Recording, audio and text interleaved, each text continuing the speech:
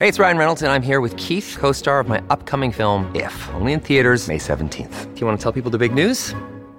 All right, I'll do it. Sign up now and you'll get unlimited for $15 a month and 6 months of Paramount Plus Essential Plan on us. MintMobile.com/switch. Upfront payment of $45 equivalent to $15 per month. Unlimited over 40 gigabytes per month. Face lower speeds. Videos at 480p. Active Mint customers by 531.24 get 6 months of Paramount Plus Essential Plan. Auto renews after 6 months. Offer ends May 31st, 2024. Separate Paramount Plus registration required. Terms and conditions apply if rated PG. Hello, everybody. This is Marshall Poe. I'm the editor of the New Books Network. NBN listeners like to read books and buy them. So we thought we'd tell you that right now, our friends at Princeton University Press are having a remarkable site-wide sale. You can get 50% off books, including ebooks and audiobooks, with the code 50, F-I-F-T-Y, at checkout until May 31. You can save some real money on Princeton University Press books. I encourage you to go there and check it out.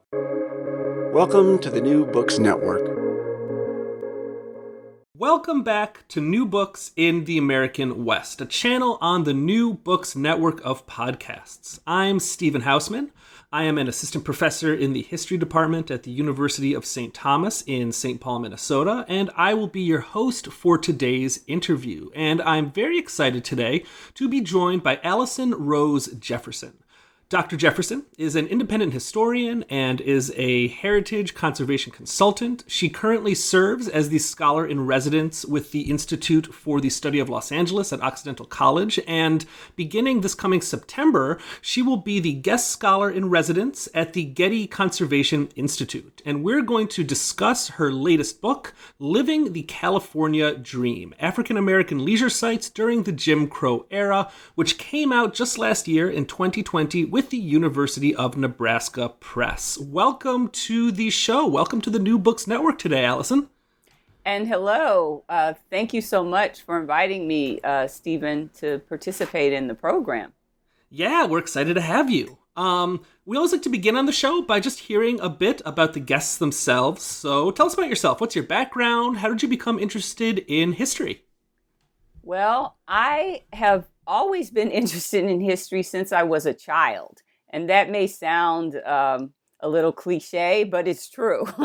I was around a lot of adults when I was growing up, and they used to take me to all kinds of events that had history-making consequences, as well as events that were about current. They were events that were about current events that had history-making consequences. That would be the better way to put it, as well as to all kinds of cultural programs.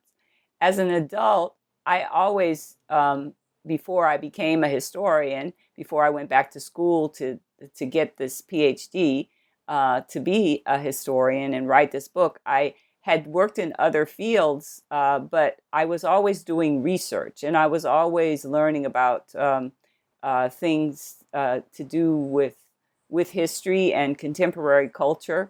And one day, after several experiences working in the cultural fields of art and music, and also working with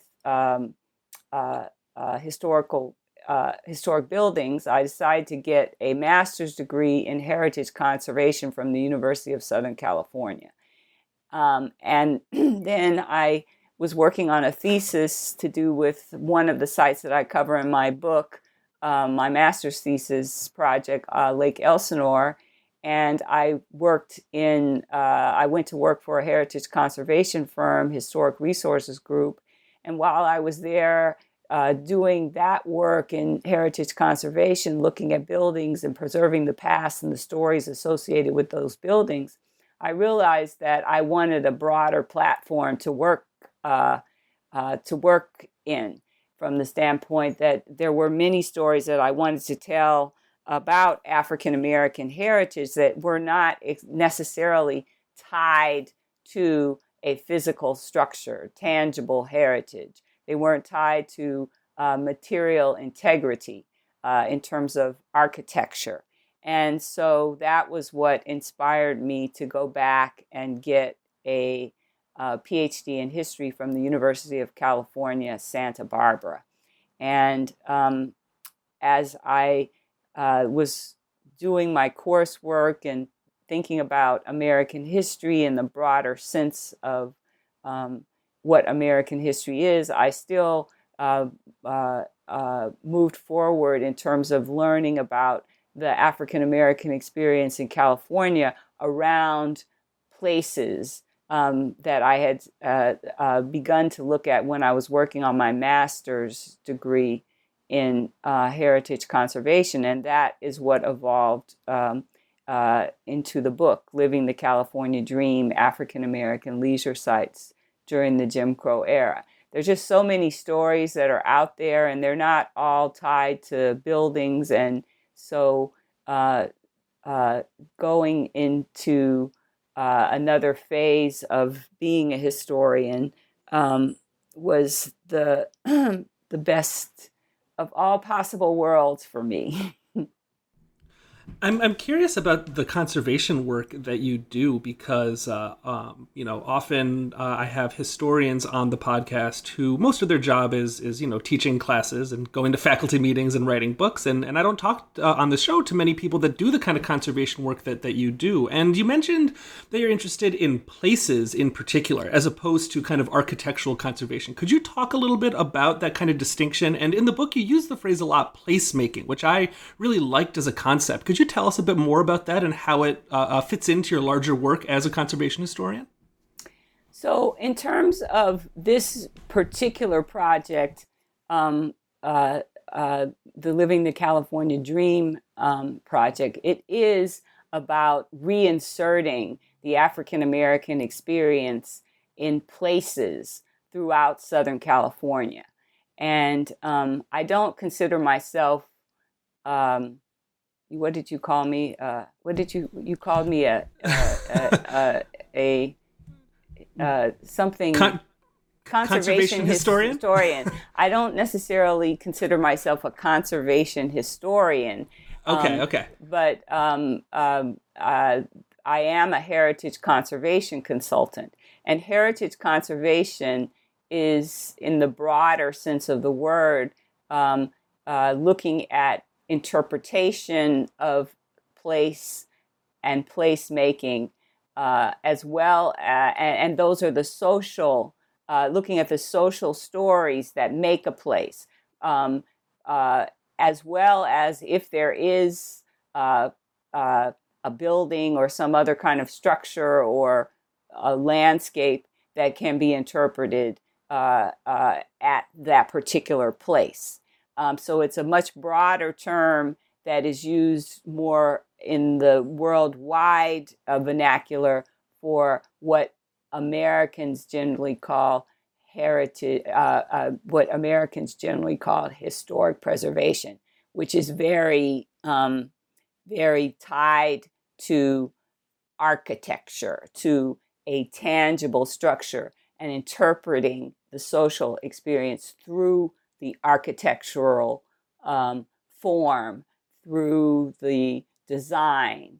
And in most of the stories of placemaking that I am dealing with this project, Living the California Dream, the places don't have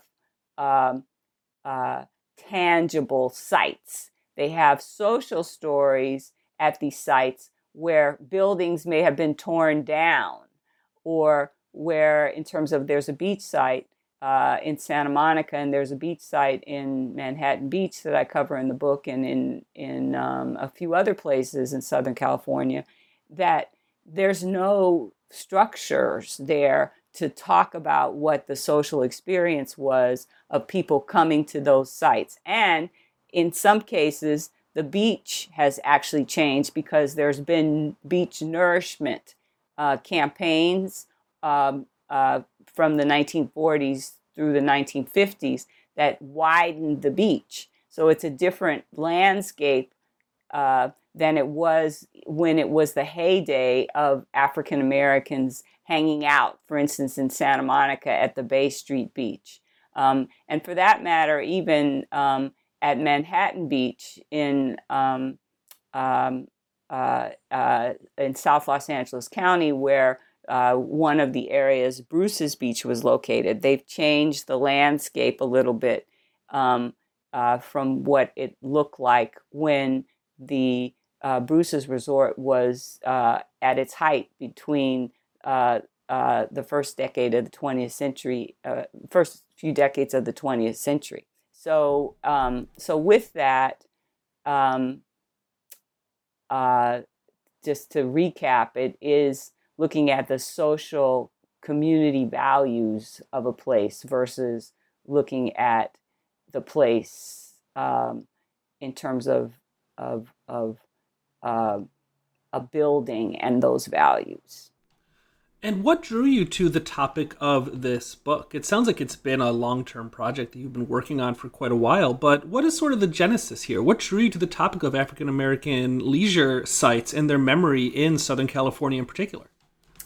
So my mother's family moved to Los Angeles in the mid-1920s. And my mother and her two brothers, my mother was Marcelin, her brothers were Price and Prince, and her parents were Rosa and Peter Price Cobbs. And so they had my grandparents had their children here, and they would have been folks that were living in the old East Side neighborhoods of Los Angeles, and they would have been going to some of these places that I talk about in my book. And in particular, my mother had experiences with my grandparents when she was growing up, going to Lake Elsinore. And she and her brothers and my grandfather was dead by the time I was born. They on occasion would talk about this experience of going to Lake Elsinore. And they also took us on a family outing where all of us, my cousins, my grandmother, my uncles and aunts, we went to Lake Elsinore to hang out at the lake in the 60s. And it was right after they had stabilized the water. And it was really a very fun family trip. And it was one of the few family trips that we took like that, where we hung out for a day, where we weren't at somebody's house. And so I had that kind of bug in my brain about the place then. And then at another time in the late 60s, we went out to Lake Elsinore again to visit a distant cousin who lived out there.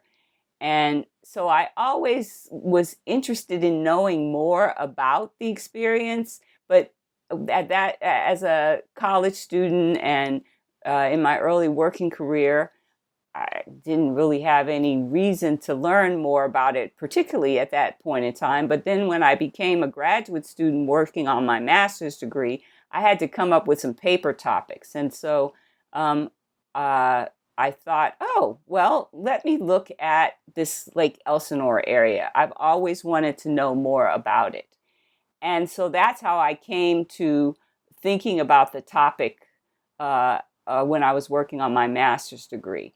And I learned about these other places that I cover in the book at that time as well. And when I started working on my master's degree in 2003, and I finished in 2007, I didn't realize that I was going to go on to get a PhD. I thought I was going to get the master's degree, and then I was going to work in heritage conservation for the duration of my career, or historic preservation. And so I did a cursory paper where I explored all of the African American leisure sites, and then some that I cover in my book, in a class that I took with Kevin Starr, who many of your listeners will know was one of the deans of California history, and he wrote the books, the California Dream series of several books that covered the history of California from the late 1800s until the end of the 20th century. And so I took this class with him, and when I was searching around for my paper topic for his class, I went to him with this idea about these leisure sites, and I went to him with another idea of looking at the Mission Inn and Frank. I'm spacing on the guy's name who was the proprietor of that building, but he was an entrepreneur and he was very creative in terms of developing that hotel, and I was interested to know a little bit more about him. And so I went to start with these two ideas, look at the Mission Inn and look at these leisure sites. And he was like, everybody's done something on the Mission Inn, but these leisure sites and the African American experience, nobody's done anything on that. And I don't know anything about that. You should write about that. So that was my encouragement to pursue the direction from someone who I love his work, and he was a great, for me, he was a great teacher, great professor, and he died, unfortunately, before the book came out, but he knew I had gotten to the PhD level and had gotten the dissertation. I think I can't remember when he died right now, whether I was in progress on the PhD or whether it was done, but he didn't know that the book came out. I'll just say that. And so he helped to, encourage me to think about the work from the standpoint of something that people didn't know about. And I had an inkling at that point in time that I wanted to do research on something that was going to be meaningful to me. That's not the inkling, but I wanted to do research on something that was going to be meaningful to me. And my inkling was, I don't want to just do a paper just to do a paper to satisfy my requirements. I want to do a paper that is going to have some sort of longevity in terms of things that I might revisit, in terms of expanding what work I had done on it. Now, I didn't know that I was going to get a PhD, but, that was kind of in the back of my mind. And while I was in graduate school, working the first time working on the master's degree, my professor and advisor, Ken Breisch, in heritage conservation, suggested to me that I look at getting a PhD when he was reading my initial drafts of my thesis. And he said, go talk to the people in the history department and in American Studies at USC. And I did, but I was like, I have to finish this. I have to finish this master's thesis and get this degree before I can't be thinking about a PhD. And they were so disorganized at that point in terms of the departments, because they were, how at different times your departments are having turnover and they're reevaluating programs and what have you. And so it just wasn't necessarily a good time for somebody like me to be talking to a department. So I went on and got a job with Historic Resources Group. But those are the things that, initially got me to the topics. And doing the research initially, I then began talking to various individuals in the African American community whose families had been in Los Angeles as long or longer than my grandparents had been here. And then I was learning lots of information from them. And then they were showing me photographs and sharing other tidbits of information that I hadn't seen in public archives before. And I really was engaged with learning about this history. And I knew something about Los Angeles history, but I certainly didn't know as much as I have learned, as much as I learned in those early years of graduate school. And at that time, also, there were a few books that had come out that were more contemporary books about the African American experience in terms of the music scene. And Doug Flaming had done his book in 2005, Bound for Freedom. And so there was, and then in terms of Santa Monica, Paula Scott had done a book about Santa Monica, which was more expansive in terms of looking at a fuller experience of what the Santa Monica history was, including communities of color and other marginalized groups. And so it was kind of at an intersection of my interests and things that were going on in the broader realm of academic scholarship that maybe were working around in my subconscious to engage me, to help me to push forward eventually to getting the PhD. And I think that's good advice for anyone looking to write a book is, write about something that you care about. Like the topic will go from there, but it sounds like you started with something that you were interested in, and it just went from there. And I think that seems like good advice for anyone looking to write a long-term, large-scale project like this. Well, I would think so. And it's funny in terms of us having this conversation, because in the last couple of years, there have been a few things that have been presented to me, and I thought, oh, well, that would be kind of interesting to, look at. And then after I started doing the research for preliminary proposals, I realized that I wasn't intellectually engaged enough with the material and emotionally engaged enough with the material that I really wanted to continue with it. And I just was with talking with a friend yesterday, a scholarly colleague, and she got roped into doing this project, and she said, I should have never told them I would do this. Yeah, it has to hold your attention for many years, and if it's not going to do that, it'll just, it'll wear you out. Yes, I'm with you there. Well, let's get into the book a little bit, and why don't we begin, just as you do in the book, by just setting the context. Tell us about California, and specifically about Southern California in the early 20th century. I'm curious about this idea of the California dream as you describe it, and just kind of in a broader sense, what life was like in Southern California, in particular for African-American Californians during the Jim Crow era.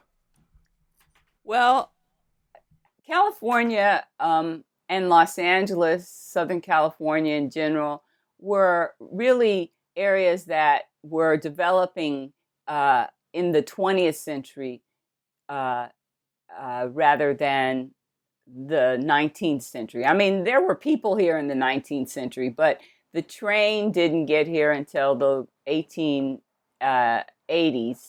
in terms of Los Angeles area. It was in San Diego first and then Los Angeles. And it had been in, the train had come to San Francisco earlier.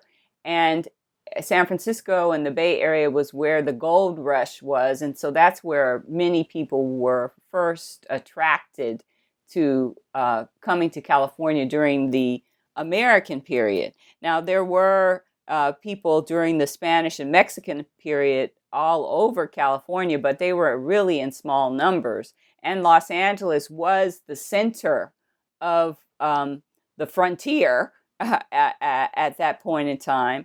And so in terms of the 20th century, this area then got the train, and it became the hub of life for the region. And for African Americans, it also became the hub of life. It became the population center for the general population, and it became the largest population center for African Americans in the West, and one of the two largest population centers in California. And the other one was the Bay Area. And then the third one would have been San Diego. And so with that, African Americans, just like whites, were moving to Southern California for the climate, for the beautiful landscape and new life opportunities. And with those new life opportunities, they were looking to invest in real estate.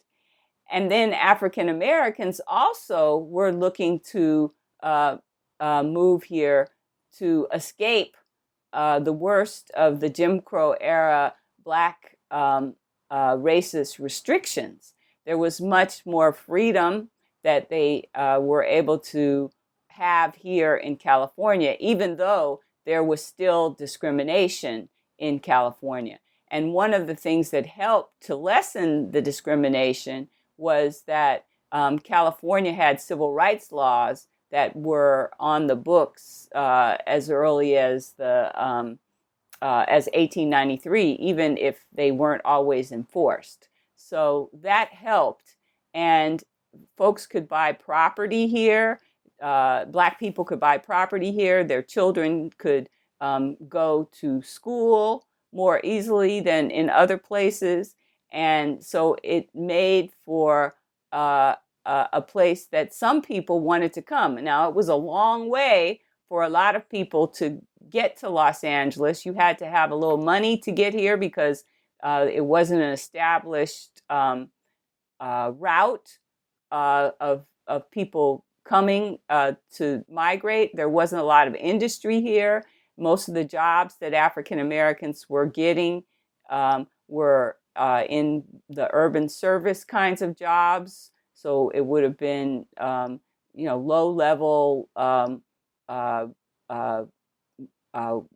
low-level maintenance and servant jobs, and then also low-level jobs in terms of labor.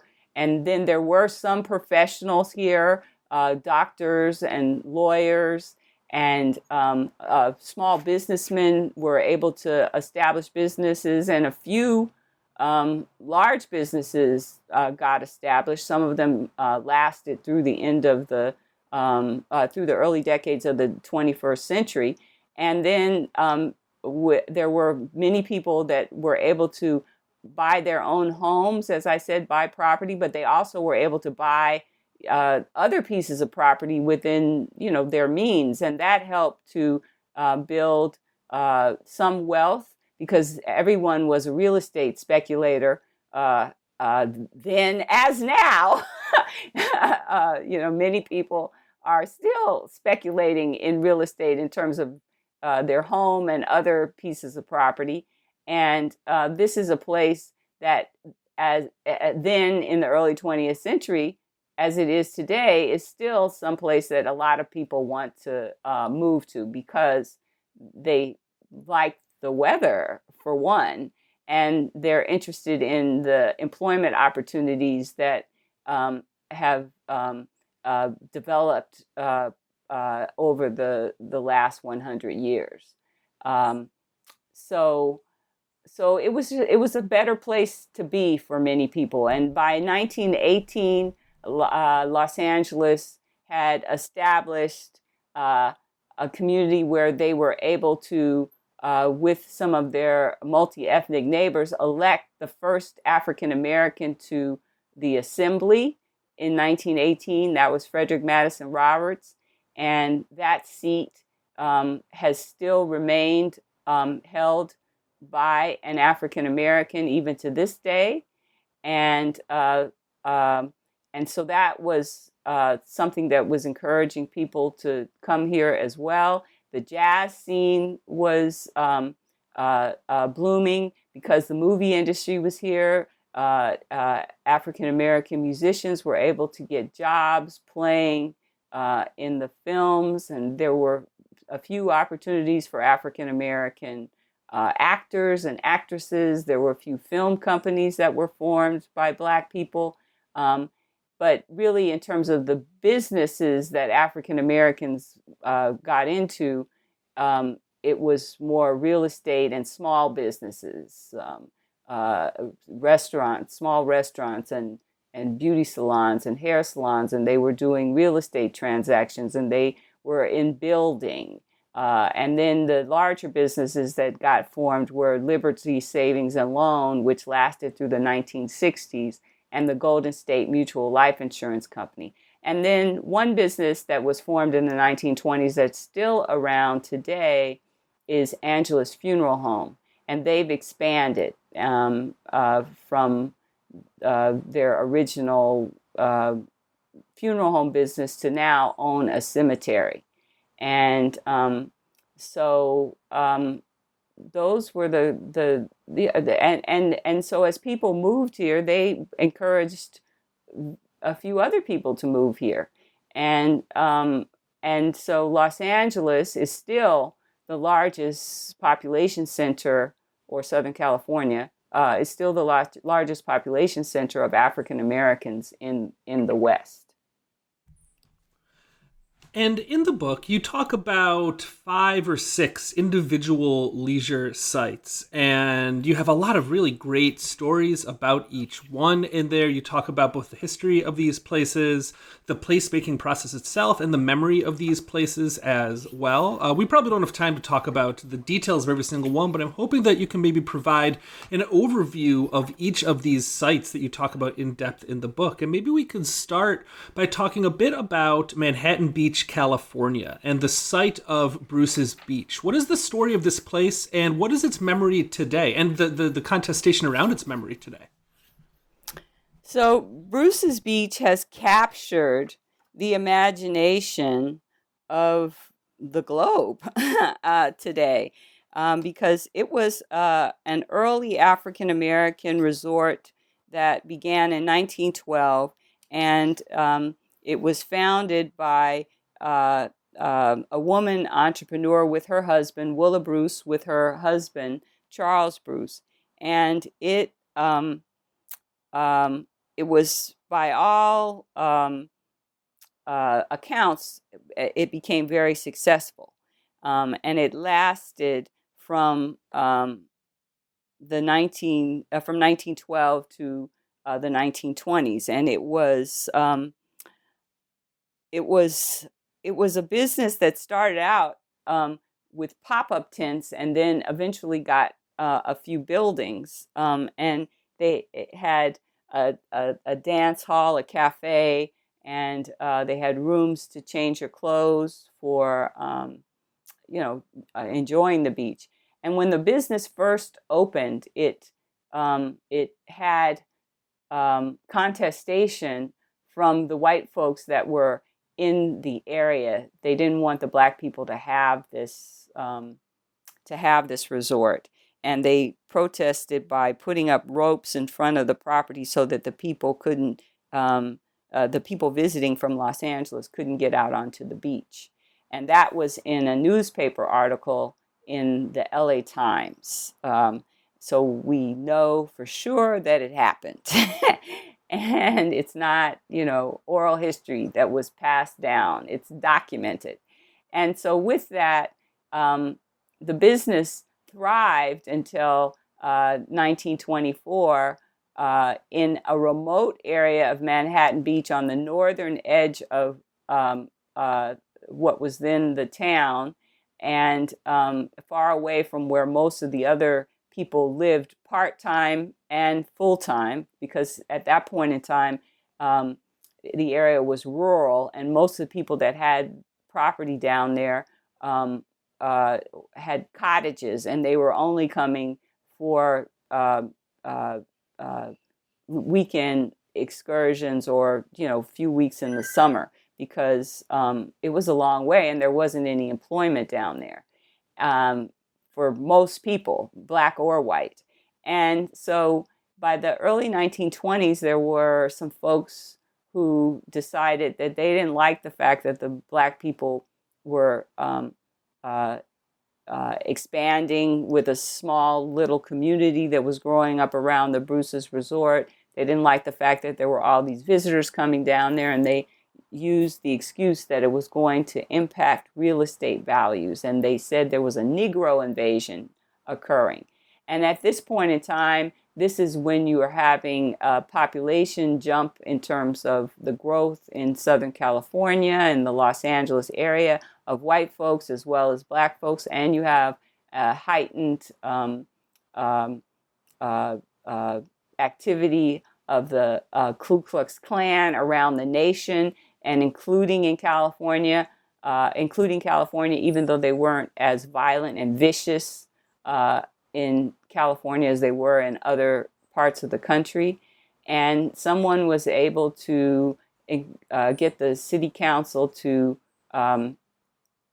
implement an eminent domain proceeding to take the land away from the small African American community that had developed around the Bruce's Lodge. And this is between 26th and 27th and between the Strand and Highland Avenue. And with that, they were successful. They had the eminent domain proceedings passed by 1924, and the Bruces and the other families that were impacted by it fought this proceeding, but they weren't able to prevail, and they were bought out of their property. And by 1925, everything was settled. And so the white folks got what they wanted. They chased the black people out. So at that point in time, you had less than 1,000 people that were living in Manhattan Beach.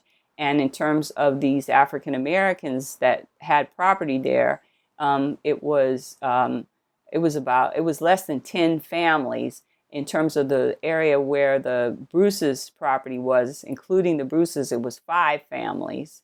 And so with that, they were able to get those families out, and they tried to then hide the memory of what was going on, to say that it was for a park, and they didn't build a park until the 1950s, and they tried to erase the memory of these African Americans that were there. Well, fast forward to more contemporary decades. In 2007, the park was renamed Bruce's Beach after the community did some hand-wringing, and it was proposed by the only black city councilman that has ever been in Manhattan Beach, that they changed the name to recognize the pioneering Bruce family and the area that was known as Bruce's Beach. And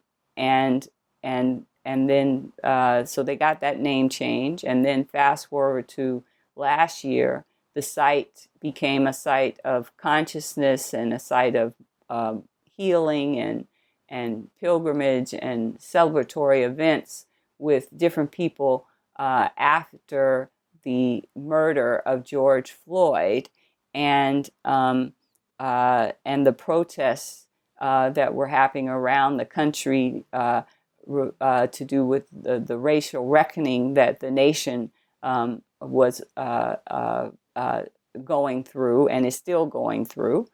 And with that, the city of Manhattan Beach was not unaffected by this, and the citizens and the public officials decided to take a new look at the plaque text that was there in on the plaque recognizing the park. And then a citizen who was living there decided, with a group that she was involved in, to suggest. She suggested that the Bruces should get their land back, and the group was called Justice for Bruce's Beach, and that whole idea became something that captured the imagination of County Supervisor Janice Hahn, because she had never heard about this history of Bruce's Beach before. And it turned out that the land that the Bruces had their lodge on, it was originally called Bruce's Lodge, was part of her, the land that the county now owned that was on the beachfront. And so she decided that she wanted to return the land to the Bruce's family um, as part of her effort in racial reckoning and reparations. And so with that, right now, that story has captured national and global attention, and the return of the land to the Bruce's descendants is in process, from the standpoint that in order for Supervisor Hahn and the other members of the Board of Supervisors to return this land to the Bruce family descendants, they have to go through some enabling legislation with the state of California, the state legislature, the Senate, and the Assembly. And so they've had to go through some committee votes in the Assembly and a full vote, committee votes in the Senate and a full vote of the Senate to advance this project. And then it's now in the Assembly. It's going through certain committees in the Assembly for a vote, and then the full Assembly will have to vote. And once that and whatever other things need to occur at the state level happen to make it a law, then it'll go to the governor's desk, and he will sign legislation to allow the county supervisors to give the land back to the Bruce family descendants if that's what they decide that they're going to do. And at this point, the county supervisors haven't said exactly how that land transfer would occur, but they have had their staffs look into it and had staff reports that were made public recently. We're now in mid-July of 2021 that were so with that, we should be hearing sometime in the fall how all this land transfer to the Bruce family will take place. The one thing that is a through line from the 1920s to contemporary times in Manhattan Beach is that the racism of the era did chase out the black people, and you can see that in terms of the population numbers. Today, there are less than 0.5% of the population in Manhattan Beach is African American. It's less than 200 folks that are in the census. So the white folks did what they wanted to in terms of keeping black people out of Manhattan Beach. And we must also look at the legacy of this history in a broader sense. Aside from the families that lost in terms of their property, the African American community lost a social economic space for the duration of the 20th century because the city was so hostile to them living there that they couldn't benefit from some of the employment opportunities that were in the aerospace industry and the oil industry that were nearby there, because they couldn't live in that community and some of the other communities down that way. But we'll see what happens with that. And then one of the other sites that I cover in the book is Santa Monica, and Santa Monica has a historic African American community that's been there since the founding of the town, and they initially were living in the beach neighborhoods south of and around where the current Civic Center is, and there was a beach area there near Pico and south to Bicknell that had different kinds of geographic places closer to Pico or closer to Bicknell, a few blocks south of Pico, depending on what particular time period you're talking about. And so this small African American community staked its place there, And there were entrepreneurs that attempted to develop leisure space businesses for the emerging Black population that was growing in Los Angeles, and they would come to Santa Monica, and they were challenged by various racial exclusionary measures that inhibited this economic development and also residential expansion. But even with that, African Americans were able to maintain their beach usage because it was a public beach, even with the development that grew up around it in terms of the big white beach clubs. And they were able to maintain a small residential local community in Santa Monica that persists into the 20th century. It's not right by the beach anymore, but it does persist. And there is a historic African American church that was formed in 1906, and they got their building in 1908, which is at 4th and Bay in Santa Monica. So it's 4 blocks from the beach, Phillips Chapel Christian Methodist Episcopal Church. You can drive by there and you can see it. And so this local African American community's persistence has been important in the reclaiming of the memory here in the 21st century with various heritage conservation efforts and public history programming.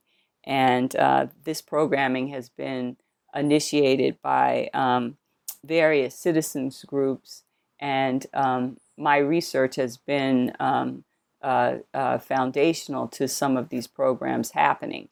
The Bay Street Beach was listed on the National Register of Historic Places in 2019 as the Bay Street Beach Historic District, and it's the only historic district to be listed on the National Register in Santa Monica, and it's significant because of the African American experience in American history.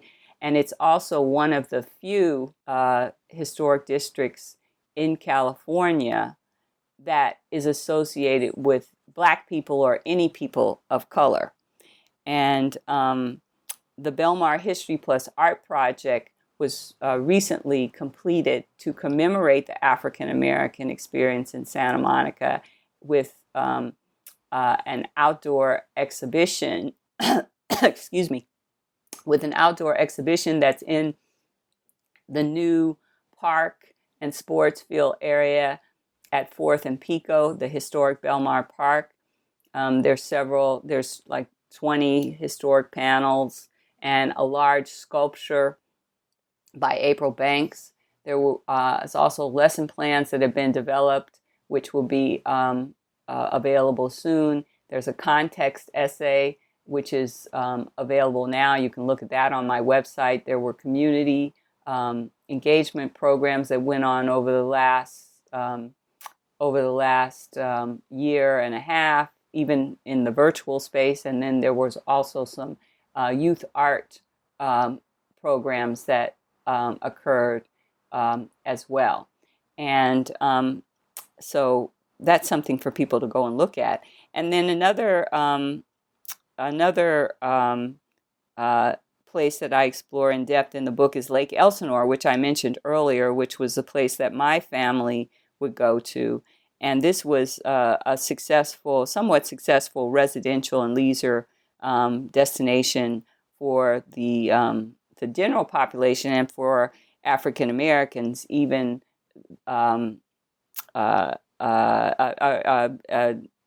even in its marginality between the 1910s to the 1960s.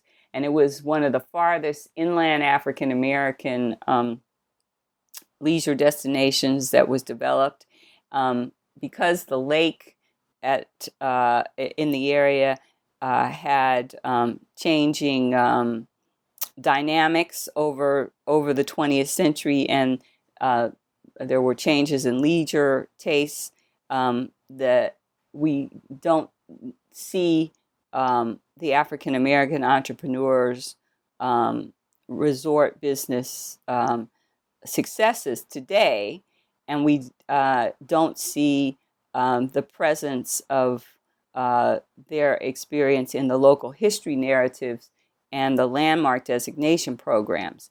And by not having the African American experience in these programs, we're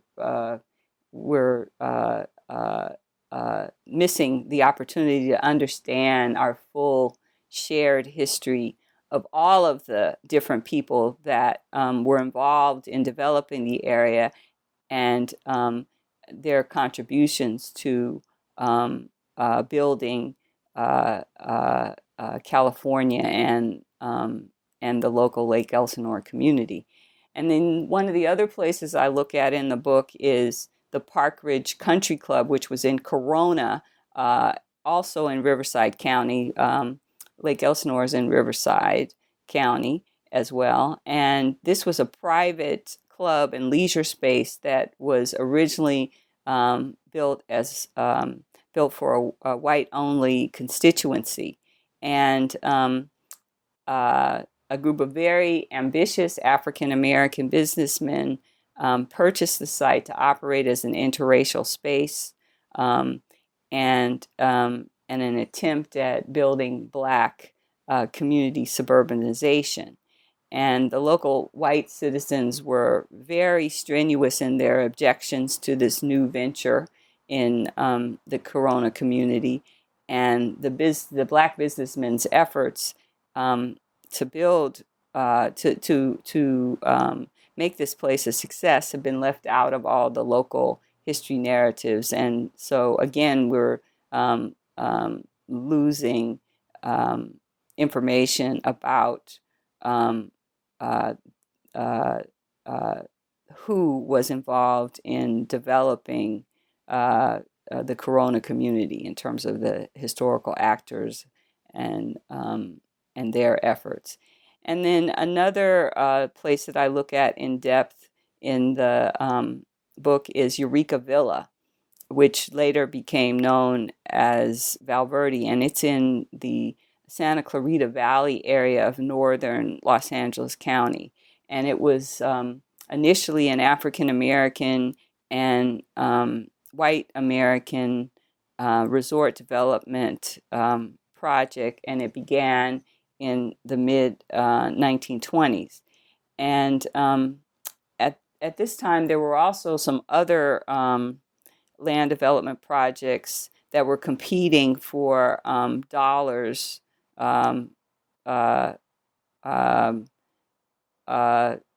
with Eureka Villa for African Americans' patronage and their dollars. And in terms of Eureka Villa, Valverde, public money contributed to making a park and a swimming pool, and multiple marketing campaigns by both white and Black boosters helped to keep this place interesting for African American consumers until the racial apartheid era ended in the 1960s. And in contemporary times, the Valverde community, as it's known, has been reclassed as one of the last rural areas remaining where there's affordable housing in the Santa Clarita Valley, and there's not a whole lot of memory about the African American heritage there. And I look at a few other places also in the book. One of the big things I am interested in people realizing about these sites is that there were some really interesting African American folks of all different classes that were involved in using these places and attempting to develop them, and also in looking at trying to take advantage of the California dream in terms of real estate development. And in my work, I'm looking at reclaiming and reinserting these communities into the regional landscape so that we have a better understanding of the history of the area and having these sites get incorporated into public memory, because that's going to help to broaden our sense of as Californians and Americans, broaden our sense of our identity here in the region. And hopefully the book and these different programs that I've been involved in to help with the reinsertion of this information, reclaiming these places in terms of the African American experience, will help the communities to also realize that these stories are important to think about in terms of how they are developing new strategies in terms of contemporary times about how to work with different people in claiming civic in developing civic engagement. And as we saw with the example of Bruce's Beach as well, that often reframing these places and telling different stories about these places and reinserting truths into these places, it can lead to real material change as well. And in this particular case, into the transference of actual land from one person to other people. So these stories really do a good job of showing how the way that we talk about place and the histories of places, that it matters a great deal, that it's not it changes things. And I think that your book does a really good job of showing that. Yes, it does change things when people read the information. Yes, and also for us as historians, the stories that I tell in my book validate what we know, is that the past influences the present, right? And the present will influence the future. So the past has consequences for the future. For the present and the future, and we can't get away from that. Although some people would like to tell you, "Oh, history's worthless," but that we know as historians is not true. Yeah. So you did a great job of going over kind of a bird's eye view of most of the content of the book. And as I said earlier, there's a lot of wrinkles and smaller stories within there. So definitely go buy the book and read it for yourselves. But I have one more kind of final question before we wrap up and ask some kind of wrap-up questions. It's about the book itself. And one thing that I noticed is that a lot of these sites share a similar story. You have African-American leisure sites that are contested by racist white Californians. And eventually these stories are retold by white Californians about these places to be primarily white narratives about white places. Why do you think white Californians are often so reluctant to remember the actual history of these places? Why, I guess, this retelling in a way that removes the black story from these sites? Why does this keep happening in place after place like this? Well, why does it happen in American history? Yeah, I guess that's kind of the question, right? It's not just a problem in terms of local history that African American stories are left out of the American narrative. So it's unfortunate, but the white supremacist values devalued the African American experience, unless it was something that was purely supporting what the white folks wanted. So it's a problem of the American experience that we do not fully recognize our history. It's not the contestation narrative in terms of whites contesting Black participation goes back to the kind of value that whites are thinking Black people are only laborers and should be seen and not heard, and whites don't want to give up power to a broader population. So that is something that's national, not just regional.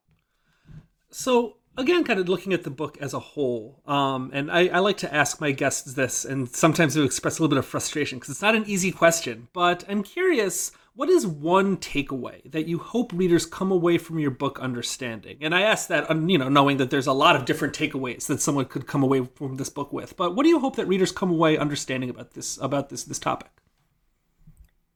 Well, I hope that people take a broader look at what is American history and understand that in terms of these stories that I'm talking about, although they are revolving around places of leisure, they still have much more complicated stories to tell about African American migration, about socioeconomic status, about human experiences that people were having, about economic development. And these are the local stories that contribute to a broader narrative about who we are as Americans, and also to the national movement to open up recreation for everyone. And these stories show that as well, that liberty was not just about socio-economic and political issues, but it was also about liberty and freedom. But it was also about liberty. These stories were also about being able to have free time and do what you want with your free time. So I use these leisure sites as a way to get into sharing these broader narratives in a different way than just, doing a book about migration or doing a book about, Black entrepreneurs. That's one of the things I actually really loved about this book, is that even though it's wrapped up in all these larger issues, that fundamentally it's a book about people having fun or trying to have fun or wanting to have fun. And I think that's an understudied topic in history, is people wanting to go out and enjoy themselves, say on the beach or at a country club, for instance. And I really appreciated that was kind of the central core of this book. Well, I thank you. I'm glad that you saw that, because that was also one of the reasons that I was inspired to write the book. Because when I was growing up, my parents were divorced, and we didn't go on overnight vacations where we were going to spend the night at a new place as a family, either with my mother or my father, for the most part, because since my parents were divorced, they would take us on day trips, but they weren't, taking us overnight. And I always was kind of fascinated with that, because there were other people around me who were doing these overnight, vacations. Like my cousins were going different places around the country with their families, and I always wondered about that. And so in looking at these leisure sites here in Southern California, that was part of my interest to tell these stories.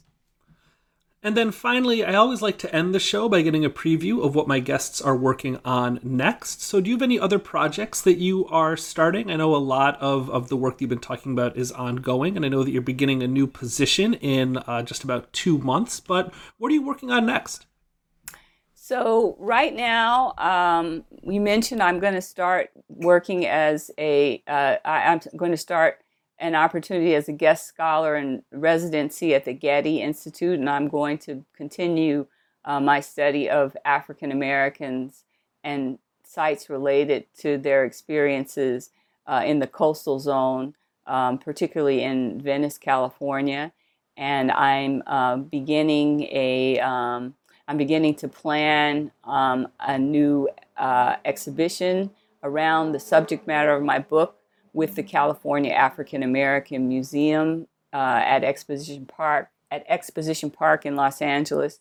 That will go up in December 2022. I'm also working on some youth field trips to some of the sites that I discuss in the book with the Santa Monica Conservancy and Outward Bound Adventures, which is a youth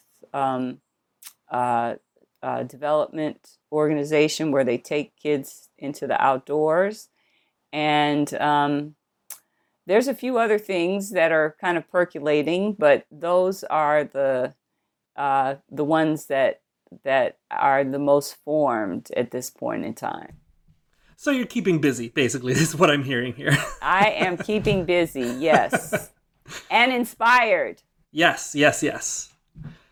Dr. Alison Rose Jefferson is an independent historian and heritage conservation consultant. She is currently the scholar in residence with the Institute for the Study of Los Angeles at Occidental College, and beginning in September, she will be the guest scholar in residency at the Getty Conservation Institute. And her latest book is Living the California Dream: African American Leisure Sites During the Jim Crow Era, which came out in 2020 with the University of Nebraska Press. Thank you so much for talking with me today, Alison, and thank you for writing this book. Oh, and thank you, Stephen, so much for inviting me to participate in the program.